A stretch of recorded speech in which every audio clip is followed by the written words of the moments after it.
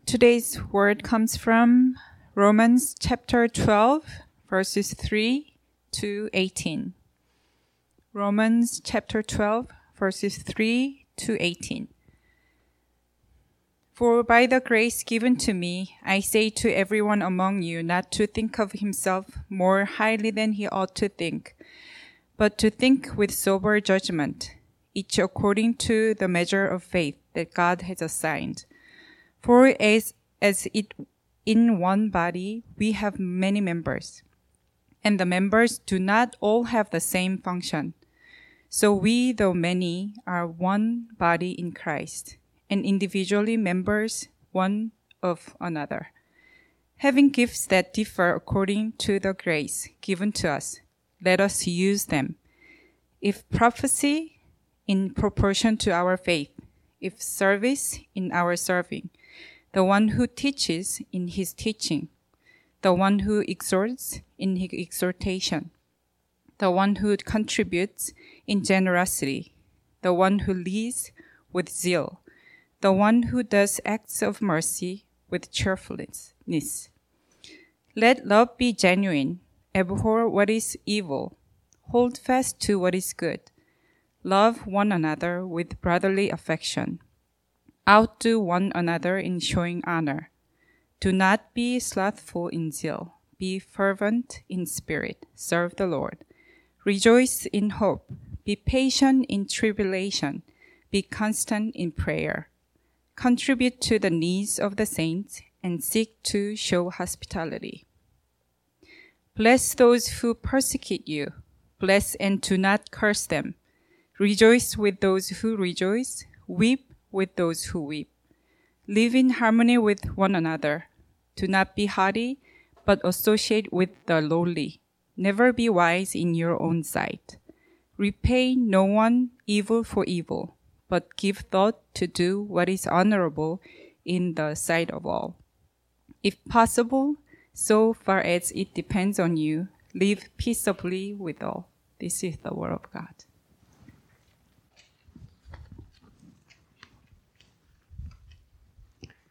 Am I on? I am on. All right. Hi, I'm Susang. For those of you guys who don't know me, I'm one of the pastors here. We are. Before I get into this today's sermon, I just want to say something to all those of you who last week contributed to making this a wonderful Sunday.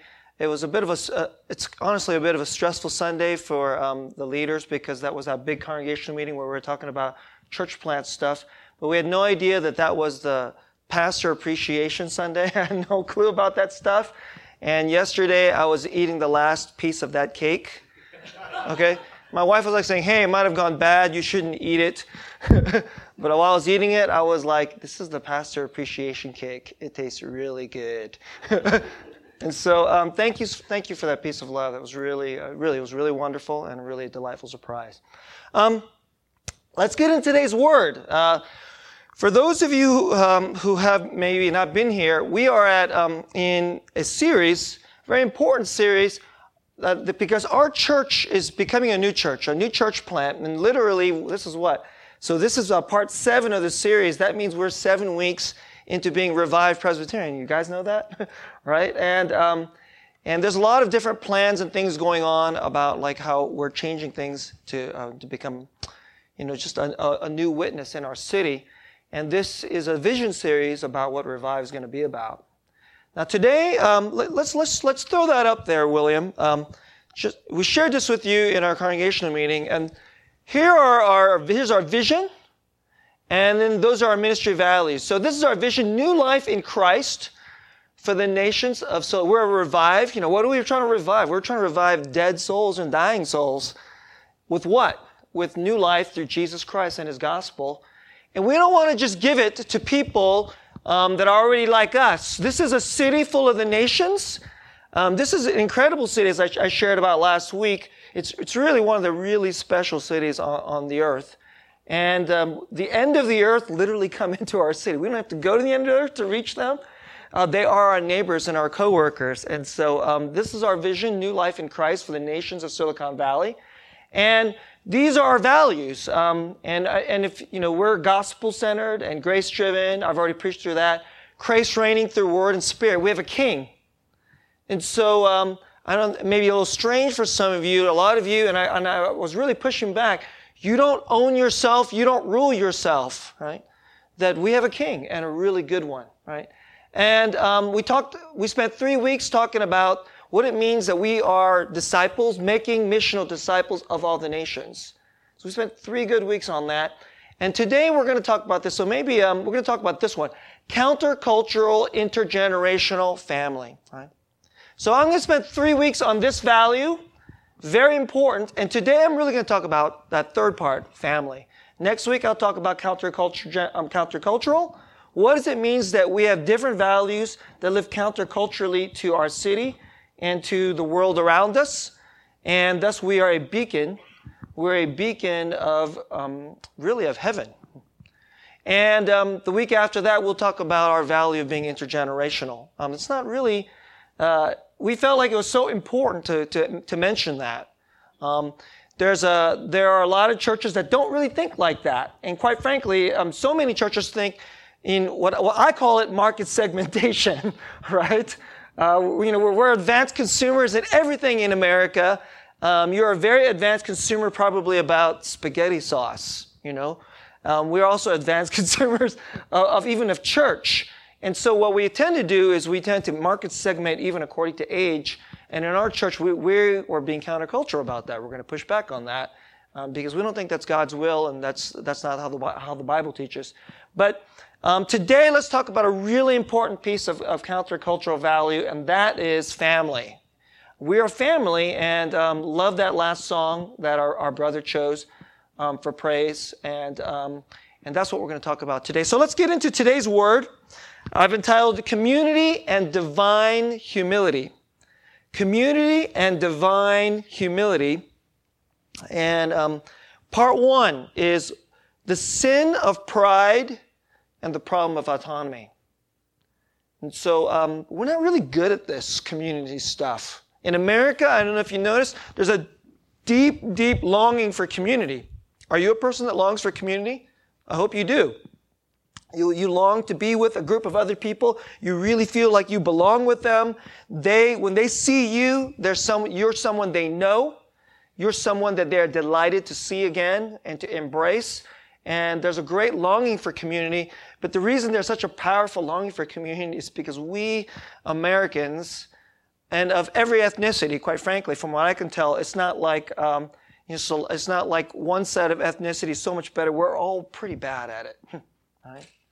And so that's part 1, the sin of pride and the problem of autonomy. Part 2, human wholeness and the Holy Trinity. I'm going to kind of delve into some deep waters today. And this question of community is not just because I feel lonely and I want to be with other people. It actually has something to do with eternity itself. Who is God? And why there's a deep, divinely set reason why we all need community. You don't just need community because you're lonely. You need some community because it was eternally put into you. So that's part 2. And part 3, I'm going to close by talking about other persons and divine humility. Right?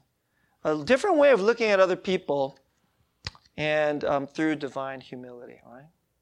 So part 1, the sin of pride and the problem of autonomy. Let's get into our passage. Let's go right to verse 4. All right, so if we can project that up, verse 4.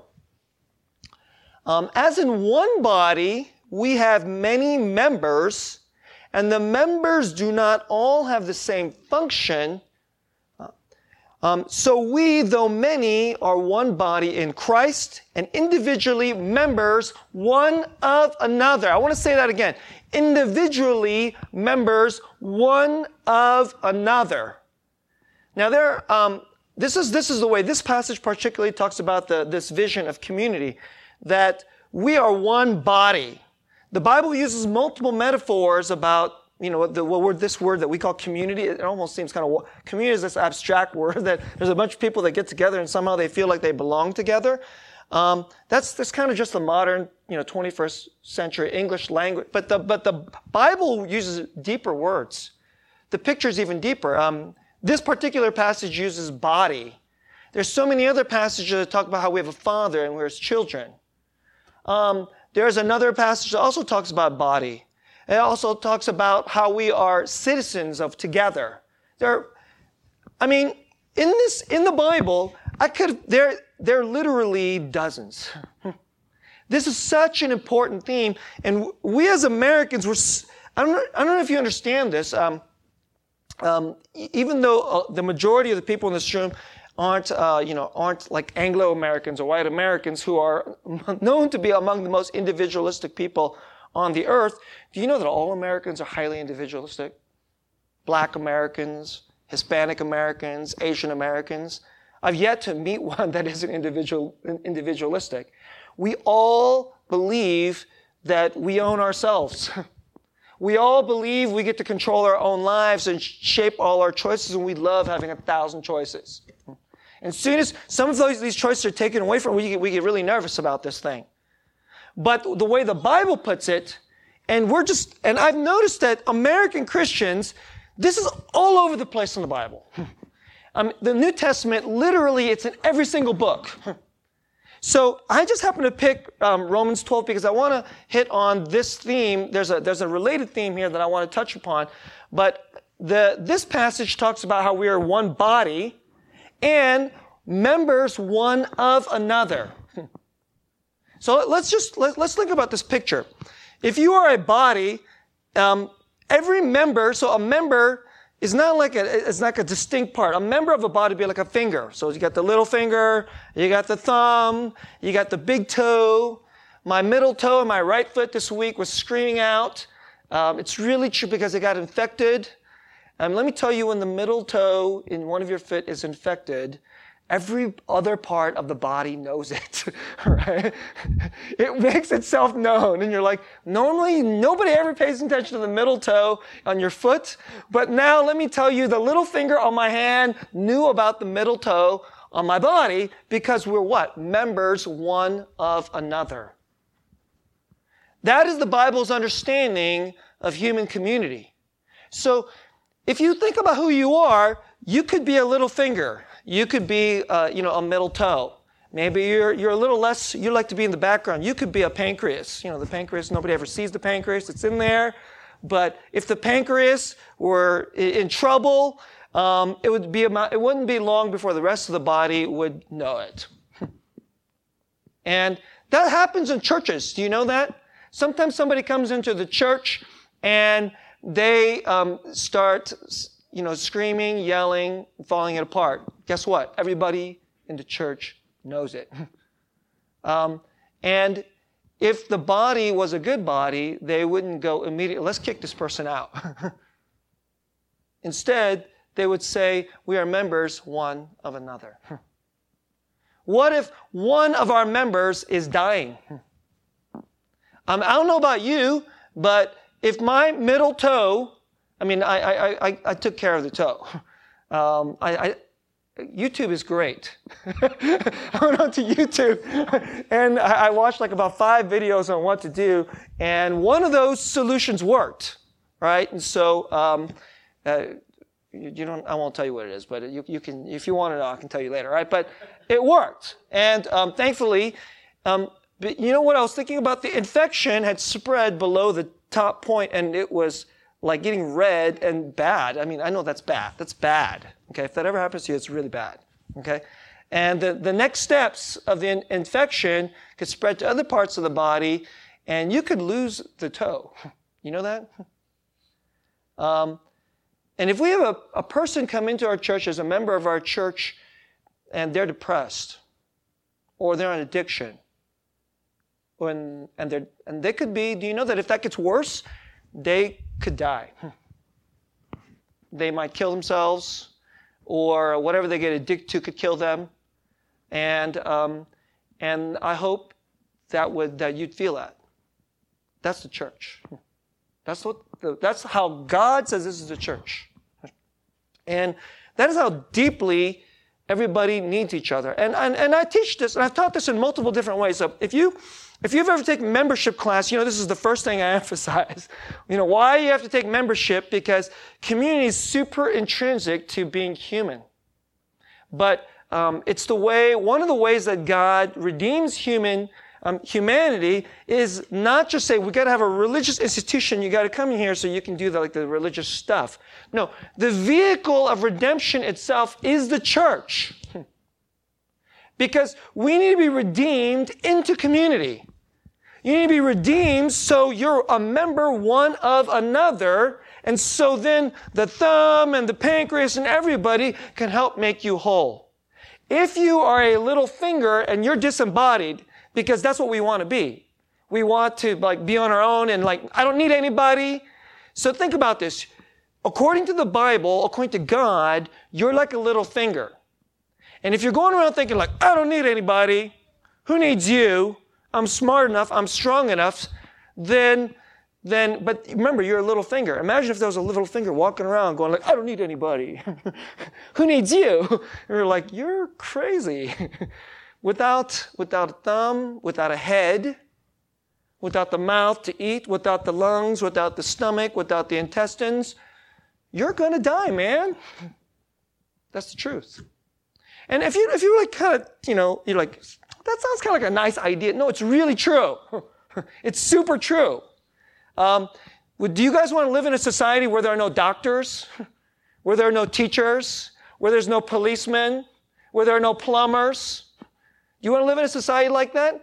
Then where there are no, we don't call them tailors, where there are no clothes manufacturers, then you would be naked, and you would be in the wilderness, and then the lion would eat you and you'd die, or you would just starve because you don't know how to do anything. Right? And that spiritually is what God is saying that you are like without the church. So I want to lay this, I'm not trying to lay this on very thick, but this is the Bible. This isn't my opinion. I actually I like autonomy. I like thinking that I don't need anybody else too, because I'm American, I'm sinful like that, I'm deluded like that. But I read these passages and go, darn, there it is. That's crazy delusion. All right, let's repent and believe what God says. And so there are many Sundays when throughout the years, especially when I was a younger Christian, when I wanted to run away from church. Go to church, somebody acts like a jerkwad, and of course you never act like a jerkwad. But they always are worse jerkwads than you because, of course, everybody knows everybody else is a bigger jerkwad than you, right? So you go to church, and you're like, dude, that person is such an idiot. I don't want to go here. And then I want to run away. That has happened many times to me. Or you just listen to 5 sermons in a row and they were all kind of duds. Okay, now they probably weren't duds. You just were too prideful to hear the good part of them but you go to church and you're like, that was a dud. And then next week, that was a dud. And after 5 weeks of that, you're thinking, hey, the Cowboys are on this morning. Because I used to live on the East Coast, and the football games are in the morning. And the Cowboys are on in the morning, and I'm a Cowboys fan, so I'm like, that would be nice to skip church and watch the game, right? And, go down to the local sports bar and watch the game with the other Cowboys fans. But, hey, I remembered it's all over the Bible. It's not one place. So the first part, your deep need for community. Now, can we drop back to verse 3? Let's go back to verse 3. I said before we got into this part 1 that we are bad at community. And verse 3 is a really good, really good reason, right? Well, it gets into one of the big, it's probably the biggest one. Here we go, verse 3. I say to everyone among you not to think of himself more highly than he ought to think. There it is. Not to think of himself more highly than he ought to think, but to think with sober judgment. Okay, I've been teaching you how to read the Bible. To think with drunken judgment. Do you want, have any of you guys been drunk? Probably, I'm not a big drinker. I've only been drunk 2 times in my life. But let me tell you something. You do not think well when you've had drinks. Let me tell you the drink that we all drink that robs us of sober judgment. You know what that is? It's pride. That's what it is. There's what it says. I say to everyone among you not to think of himself more highly than he ought to think. That is pride. And it gives a great definition for pride. Everybody is guilty of this right here. You know, one of the biggest things you need to help yourself with pride, nobody can fix pride. It is like being drunk on the most crazy thing. And everybody drinks it. Everybody drinks that Kool-Aid of pride. And so what we tend to do is like you look at yourself, and of course nobody ever thinks that I'm the best. I'm the best. What we do is you look at some part of yourself that you think is good. And it probably is good. Well, then what we do is then we look at other people and say, they're not as good. On this, they're not as good. Some of you are good dressers. So you walk into the room and you immediately go, dude, come on, get a clue. And you look pretty dumpy there, right? And you're like, I look good. See? Right? But some of you are like, you're very smart. There's a lot of smart people in this city, right? There's a very lot of smart people. So you walk in the room, you start sizing up people how smart they are. Some people are very good looking. Some of you size up other people's cars. And so my wife, she literally, like the other day when we were on a trip, she walked up to a white sedan. And she was like, oh, that looks like our car. I'm like, it doesn't look like our car. It looks nothing like our car. It's white. It's a sedan. That's it. But some of you are very highly aware of other people's cars. And so you walk in and you know your car and you're like, oh, that person's car is better. But all these other people, they're not as good as mine. Right? And so, but we do this everywhere, all the time. It's crazy stuff. You know what it is? It's pride. And you meet somebody, and you do that thing, and you do the comparison. This thing, do you notice I say to everyone, not to think of yourself more highly, but think with sober judgment. Each according to the measure of faith that God has assigned. So let's just say, if you don't have much faith, you should have sober judgment about that. And if you don't have much faith, you're not going to be very sober about yourself. Can I say that again? You know what helps you to have sober judgment about yourself? Faith. You must know who you are before God. A while back, I won't say exactly what my son was like lying about certain things and, his kind of breaking up his integrity. And then we found out about it. One of the things I told him is I said, son, I may not know about it and you can get away with these lies, but you can never get away with them before God. Whoever you are before God is all you are. Nothing more and nothing less. Period. That's what I said. So if you are a lying cheat before God, that's who you are. If nobody else around you knows that, it does not matter. You're still a lying rat. And that's all you are. Nothing more, nothing less. Period. And thankfully, the Holy Spirit let him hear that. He started to weep. Let me say that to you. That's not just something for my son. That's for all of you. That's for all of us. Who we are before God is all we are. To the world, we want to put on good clothes. I'm better than you. You're maybe not as good as this person. And then we go out into the world, and actually then community is not this thing where, did you notice all those other verses? I'll talk a little about those in a moment. Let love be genuine. Weep with those who weep. Don't, return, hurt, evil for evil. Those are some of the things it said.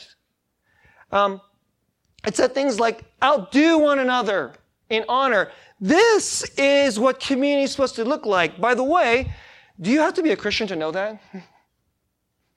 You do not need to be a Christian to know that. You can walk in this room, total atheist. There's lots of atheists in our city. Complete atheist. And it says, let love be genuine. Actually, in the Greek there, that word, let love be genuine, is let love be without hypocrisy. Everybody hates hypocrisy. And everybody hates bumping up against the other person's gross pride, because pride is one of the biggest sources of hypocrisy. And there it is. All good human communities should be like this. All those things. And so you don't even need to be a Christian to understand this is what human communities be like, but this is that's not how we do it. You walk into a group of people, and immediately we're filled with pride and self-centeredness. It's about me. It's like this narcissist. And then we begin to use the community to establish, like my little spot. I'm better than you. You're weaker than me. You stay down there because I'm better than you. Or actually, for some of you, pride actually goes both ways. Pride has both manifestation. One is, I'm so great and I'm better than you. And then there goes the other way too. Pride is about self. So if there's a part of you that you think is not so good, and then you're like, I'm so bad and I'm needy, and I need you to make me feel good. That's both ways. And so people come into the church, and if they see people they think are beneath them, I can't be a part of that. And if they walk into the church and they feel really, really needy, and I'm weak, and I'm hurting, and I'm this, but nobody will meet me, well, then we react. You're like, nobody loves here. And then we reject that too. And it goes both ways. But actually, both those things are why we're so terrible at community. And by the way, I have yet to meet the soul that this is not true of. You're looking at a very repenting person up here. I'm a highly prideful person. And I have found that, sometimes I'm really tempted to look at porn. I mean, I've told that to you because I don't really want to tell you, but I have found that this, wickedness inside my heart, let me tell you, is nothing. It's like nothing compared to my pride problem. My self-centeredness problem, my comparison problem, my, I want to use you, so you're like, okay, I need to leave this church because this is what the pastor's like. I hope you actually conclude the opposite, because let me just tell you everything. Every pastor's like that. This is a really, you can never make it as a pastor if you can't fight this. Because it's not about my money. I'm not going to get lots of money from you. You know what I need to get from you? Affirmation. I'm a good pastor and you trust me. But you know what regularly happens? Regularly happens is people inside the church will trust you for a while, and then I will let them down, sometimes not on purpose. And then they say, oh, you're not a good pastor, and then they leave. You know how many times that happens? It has happened to me many times. Every pastor I know lives in fear of that. And as I deal with that, you know what you have to deal with? Will I live in faith? Or I live in fear? Or I live in pride and fear? Or I live in faith? And there are other things too. I want to run away. I want to run away from this community. It'd be so nice if somebody else did the heavy lifting on leading church, and then I can just show up and receive. Instead, I remember this thing. Members one of another. And I actually have often thought, it's a good thing God made me a pastor because I'm so prideful. Because I have to fight this fight all the time. And, it's really important, nobody can do it on their own. So how do you have a sober assessment of yourself? You're around people who also are seeking humility, community, and real love and repentance with a divine power from God, and then they tell you what you're actually like. And now it's never perfect, because anytime people tell you stuff, it's fallible. But when you go before God's word, infallible. But at least now you have the infallible feedback, and you have a more sober feedback, because people of faith filled by the Holy Spirit, not the drunkenness. They are drunk on the Spirit. That's what the Bible says. Be drunk on the Spirit, not on wine, and definitely not on pride. And so just first and foremost, everybody has a deep, deep need for repentance. And one of the biggest ways to become more whole and cast off pride is you need the people. You need your family. Right? All right, let's go to part 2. All right. I'm going to do, all of you guys who've listened to me preach before, you guys know how part 1 is usually about how terrible we are. So I already did that. Did I convince you? Did I convince you that you're just really rotten? Good. All right. Okay. So, but part 2, and you're like, okay, he'll get to the good part, the gospel in part 3. Today, hey, I'm going to get to the gospel in part 2. How do you like that? I switched it around on you, but I want to human wholeness and the Holy Trinity. I want to say a little something about this, and then we'll get into, I want to give you a quote. So I want to say something about this. Notice how it says this. Verse 9, let love be genuine without hypocrisy. Abhor what is evil. Hold fast to what is good. Right? In our city, we like to hold fast to what is evil. And occasionally we like to abhor what is good. Okay? That's like, I never abhor what is good. It's like, we don't care about God's word. That's really, really good, but, we always think we only need my word. That's evil, okay? We like to hold on to those kinds of things. Love one another with brotherly affection. Let me say something to you. Are you one of these people that doesn't have very good feelings to your brothers and sisters? So love, that's a really good verse. Love with brotherly affection. You can love without the affection. People think love is a feeling. It is not a feeling. It is a movement of your heart to do good to the other person. That's what real love is. You can do that without the feeling, but you should want to have the feeling. And if you have a little bit of that feeling, you should, strengthen that feeling. And so you walk in, you're like, okay, I can try to do good to the other people. I guess that's actually loving. It is. And it's doing it without hypocrisy because, it's not like you're trying to do something else. And but you're like, I don't have much affection. It's okay. Do you have a little? Then use that little and God will make it grow. Not you will make it grow, God will make it grow. It's by grace. So all these things, now I want to say something about this. This is, I honestly don't have to, beat you over the head. I'm just trying to all these things are incredible things. What community actually look like. Do you know what all this is? This is the pathway to be wholly human. This is what it looks like. If you want to be truly and wholly human, it looks like this. We're not any good at it, which is why we need the gospel. We need Jesus pour out His Spirit on us and newness of life to do it this way. But what we always want to do instead is choose autonomy, my way. And then we choose pride and autonomy.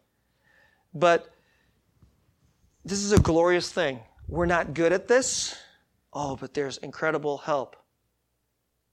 And I want to throw this this quote up there. And for those of you who went to the retreat, I hope you remember this quote. So let me ask our brother to put this up here. So this is from, he's a Christian counselor. His name is Dan Allender. Dan Allender's theology is really good, okay? And he's a really wise biblical counselor. And we got this from our retreat speaker, Pastor Stephen Rowe. He was our speaker. And I was so taken by this quote. I made sure I got it, and I wanted to share it in a relevant message, and here we are. So here's what it says. God does not exclusively fill the human heart. I thought it was really ironic because in the message that Pastor Stephen Rowe gave at when we were at a retreat this summer, he says, these songs, you're all I need, Jesus.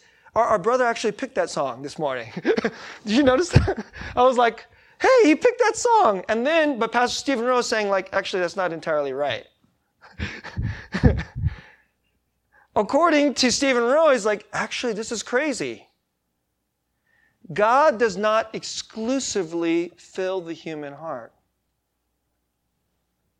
He made mankind to need more than himself. Crazy. The staggering humility of God to make something that was not to be fully satisfied with the Creator and the creation is incomprehensible. It is absolutely incomprehensible. I want you to think about this a little bit from God's perspective. You're the most glorious and perfect being there is. Everything you make needs you. But he's going to make one being. He says, you know what? You can't only need me. I'm going to want you to need other people, other persons besides Father, Son, Holy Spirit. That's the way God made it. When I was, I'll tell you a story. When I was 14 years old, my parents put me into a high school on the other side of the city. So we used to live in East San Jose. It was multi-ethnic and poor. I didn't know we were poor because we always lived in neighborhoods like this. And then my parents wanted us to go to a good high school, which meant the highest scoring high schools, and they tend to be in the richer neighborhoods. So we moved to Saratoga.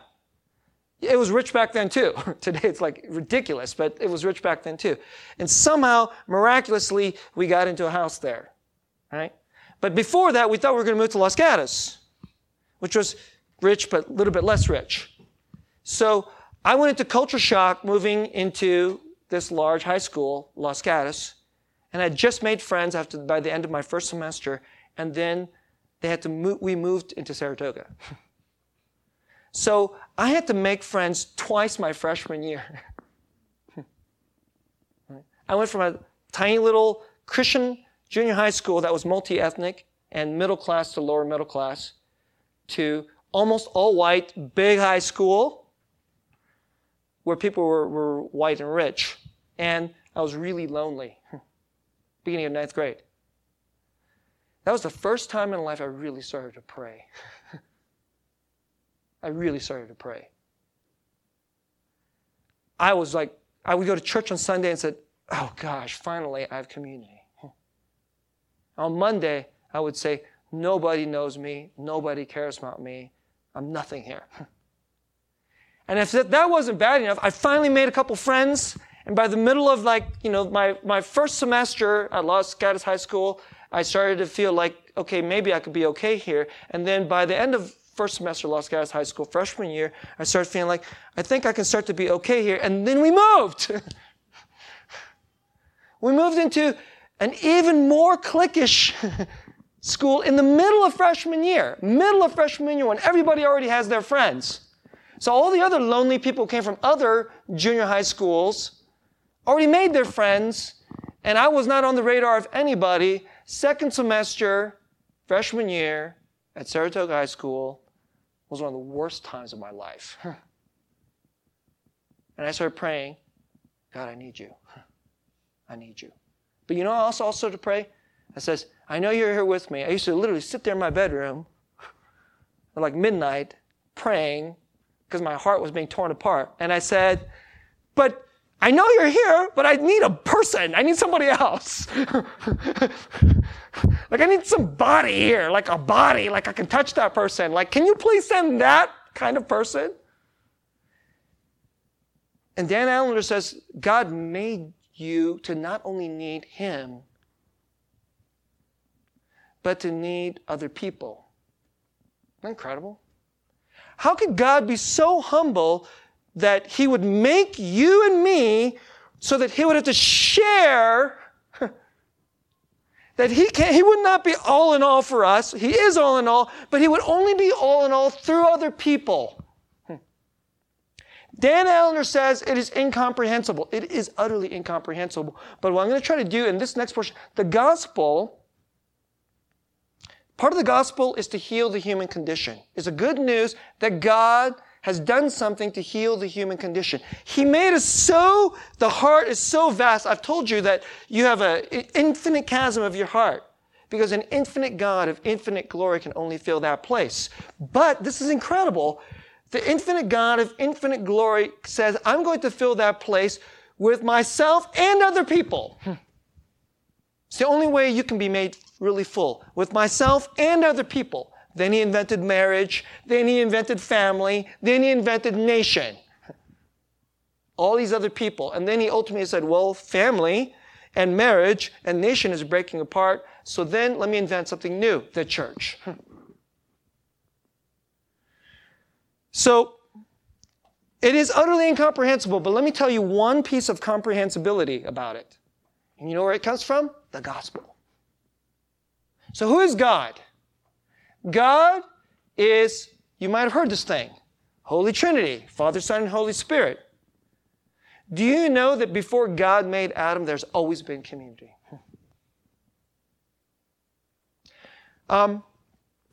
This is the only doctrine of God that believes in this.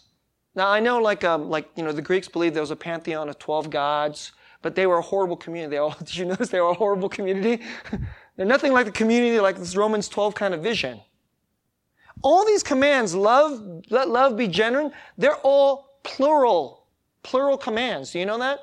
In English, it's a little bit unclear when something is told to an individual versus when something is told to a group of people. Here, it's extremely clear. These are all plural verbs. These are all plural commands. Let love be genuine. Plural. Right? Bear one another up. Weep with those. It's all plural. Do it together. Do it together. Do it together. You know why it's like this? Because it is a picture of something like the way God does it. Before he ever made anything, before he ever made a piece of dust, there was a great we. Those are 3 in 1. The Muslims do not believe this. The Jews do not believe this. No other worldview believes this. I want to say a little something about this. This is deep waters here. Muslims believe that there is an infinitely glorious God. They agree with us on that. Jews believe that there's an infinitely glorious God. They agree with us on that. They believe that God is a singular person. They agree with that, but they don't agree with this Trinity thing. So Muslims believe that there's infinite glory and it is power. It's eternal. Christians believe that, yep, there's infinite glory and power. It's eternal. We agree on that. All of that we agree on. Here's where we disagree. But love, because if there's no other person, who do you love? Our God is 3 in 1. Love has always been. Love was not invented. Love was not created. It's always been. And, you know what Christians believe? Love is prior to power. So here, God made us human. He made us to be in His image. I taught you recently there's only 3 pathways to be human. You can either be an animal. That's the secular way. You could be a devil. That's just the normal devil way. It's normal fallen humanity. Everybody chooses animal and devil. You know that? Everybody, you're just born to choose animal, devil, of being a human being. God can only give you the 3rd way, to be like Him, in the image of God. To be in the image of God is to choose love, is to choose community. God always was in love and in community. And real love, Trinitarian love, is utterly humble. Infinite humility, pouring out infinite love, so that each of the persons of the Holy Trinity humbly goes out into complete self. That's what humility is. You don't have to be fake that like LeBron James doesn't have to be fake that he's like, okay, I'm not that good at basketball. You're like, what are you talking about? You're the best in the world, maybe the best ever. That's not humility. I'm not that good at basketball. That's not humility. That's a lie. All right? All right? With sober judgment, you're the best. Hey, no problem. Okay? That's humble. But you know what he can also do? He can forget about basketball. He can forget about his worth. He's free of himself. He can wholly give himself freely. That's humility. And you know how I know that's humility? Because that's how God does it. The Father goes, I'm the Father. I'm the boss of everything. Does he what he says? He never says that. He gives all his glory to his Son. Son goes, I'm resentful that you're the boss and I always have to obey you. No, I give all my glory back to you. Infinite and perfect humility. Father gives to Son gives to the Spirit, and the Son gives back to the Spirit gives back to all three persons constantly give. So here's the gospel. Jesus came to make us like that. That's the gospel. Jesus came to make us like that. And to make a community like that.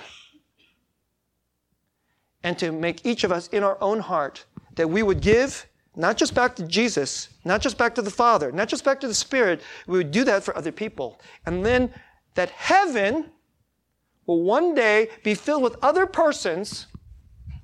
So this is part 3 of my sermon here now. Other persons. And you will give yourself to those persons like the way the Father gives himself to the Son gives himself to the Spirit, and the Spirit gives us. And everything in heaven, every person in heaven will be just like the Holy Trinity. That's the gospel. And you know what? We have zero chance of making it happen on our own. And so infinite humility had to come down and be given to us. So the one who is infinitely in power and glory, who does not need anything else, he really actually can be completely autonomous and doesn't need anything else, but he has infinite humility, not pride. And so, infinitely glorious God was born in a manger. You understand what a manger is? It's the worst crib ever. Because it's not a crib. It's where animals eat. The most glorious God became a baby. He became a baby. He became tremendously weak and vulnerable and born into a dirt poor family with the worst. And then we call that the incarnation. Theologians call that the humiliation and the exaltation. But the Jesus that we see, everything is the humiliation of God. The lowliness of God. And if that wasn't enough, he said, for other persons, so that they can be like us, Father, Son, Holy Spirit. They can be whole. They can be truly human. And we can have community. They can have community. Like our infinitely glorious community before there was anything. As if the humiliation of becoming a baby, being dirt poor, of sitting around talking to these ridiculously prideful Pharisees, and all these prostitutes who's lived kind of grossed out professions. That was all part of the humiliation. And yet, he gave that to us willingly, gladly, joyfully even. And if that wasn't enough, then we killed him with the most humiliating death there could possibly be. So that when that blood is shed, our pride is washed away. Brothers and sisters, this is the gospel. Please don't come to church looking to use other people. And please don't go into the world saying, what can I get? I'll constantly think about this. Would you think about the most important person and what he did for you? And how he first forgave you and washed you. And he put in your heart a humility that none of us could possibly ever have on our own. He put sobriety into your heart. He gave you a chance to see yourself the way you really are. And then not hate yourself. And instead, to be free. And then freely give yourself to other people. And he constantly gives. I can't give much to anybody else. Then he gives you more. All these things in the passage is everybody has a gift to give. Everybody has a gift to give. So give it. Serve it. And you become like God. This is the gospel. And so when you come in here and believe the gospel and then live in the gospel, and part of the church is the glorious, it's like, I know it doesn't look much like the Trinity, but in its best, it tastes like it. You get a little taste of it. And that's how you know this is real. It's utterly true. When the church is the church, we're tasting a little piece of heaven and the Holy Trinity. And I hope that that is worthy of your life. It's worthy for you to come to every week. It's worthy to give your heart, give your money, give your sacrifice. That's what we're doing. That's what Revive Church is doing. We are helping people to taste the Holy Trinity and offering them real humanity. So we're offering in the city. It's a pretty good gift. And you and I, we need it desperately. So you run to it every week. I hope you come to church with gladness and do church in Christ for Him and for all these other people so that other people can be blessed this way. Let's pray.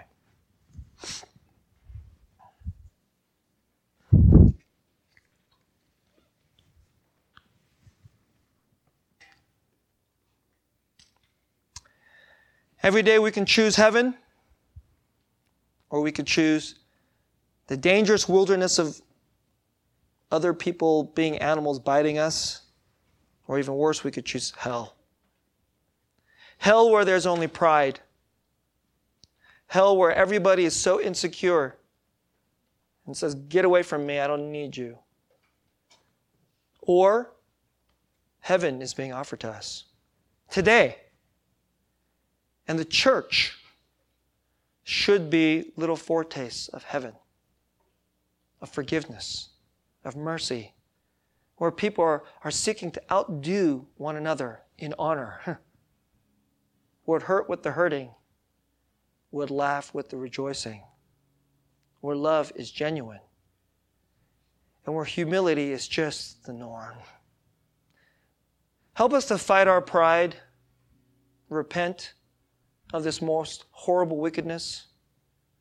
I remember C.S. Lewis saying things like, greed and lust are nothing, are but flea bites compared to pride.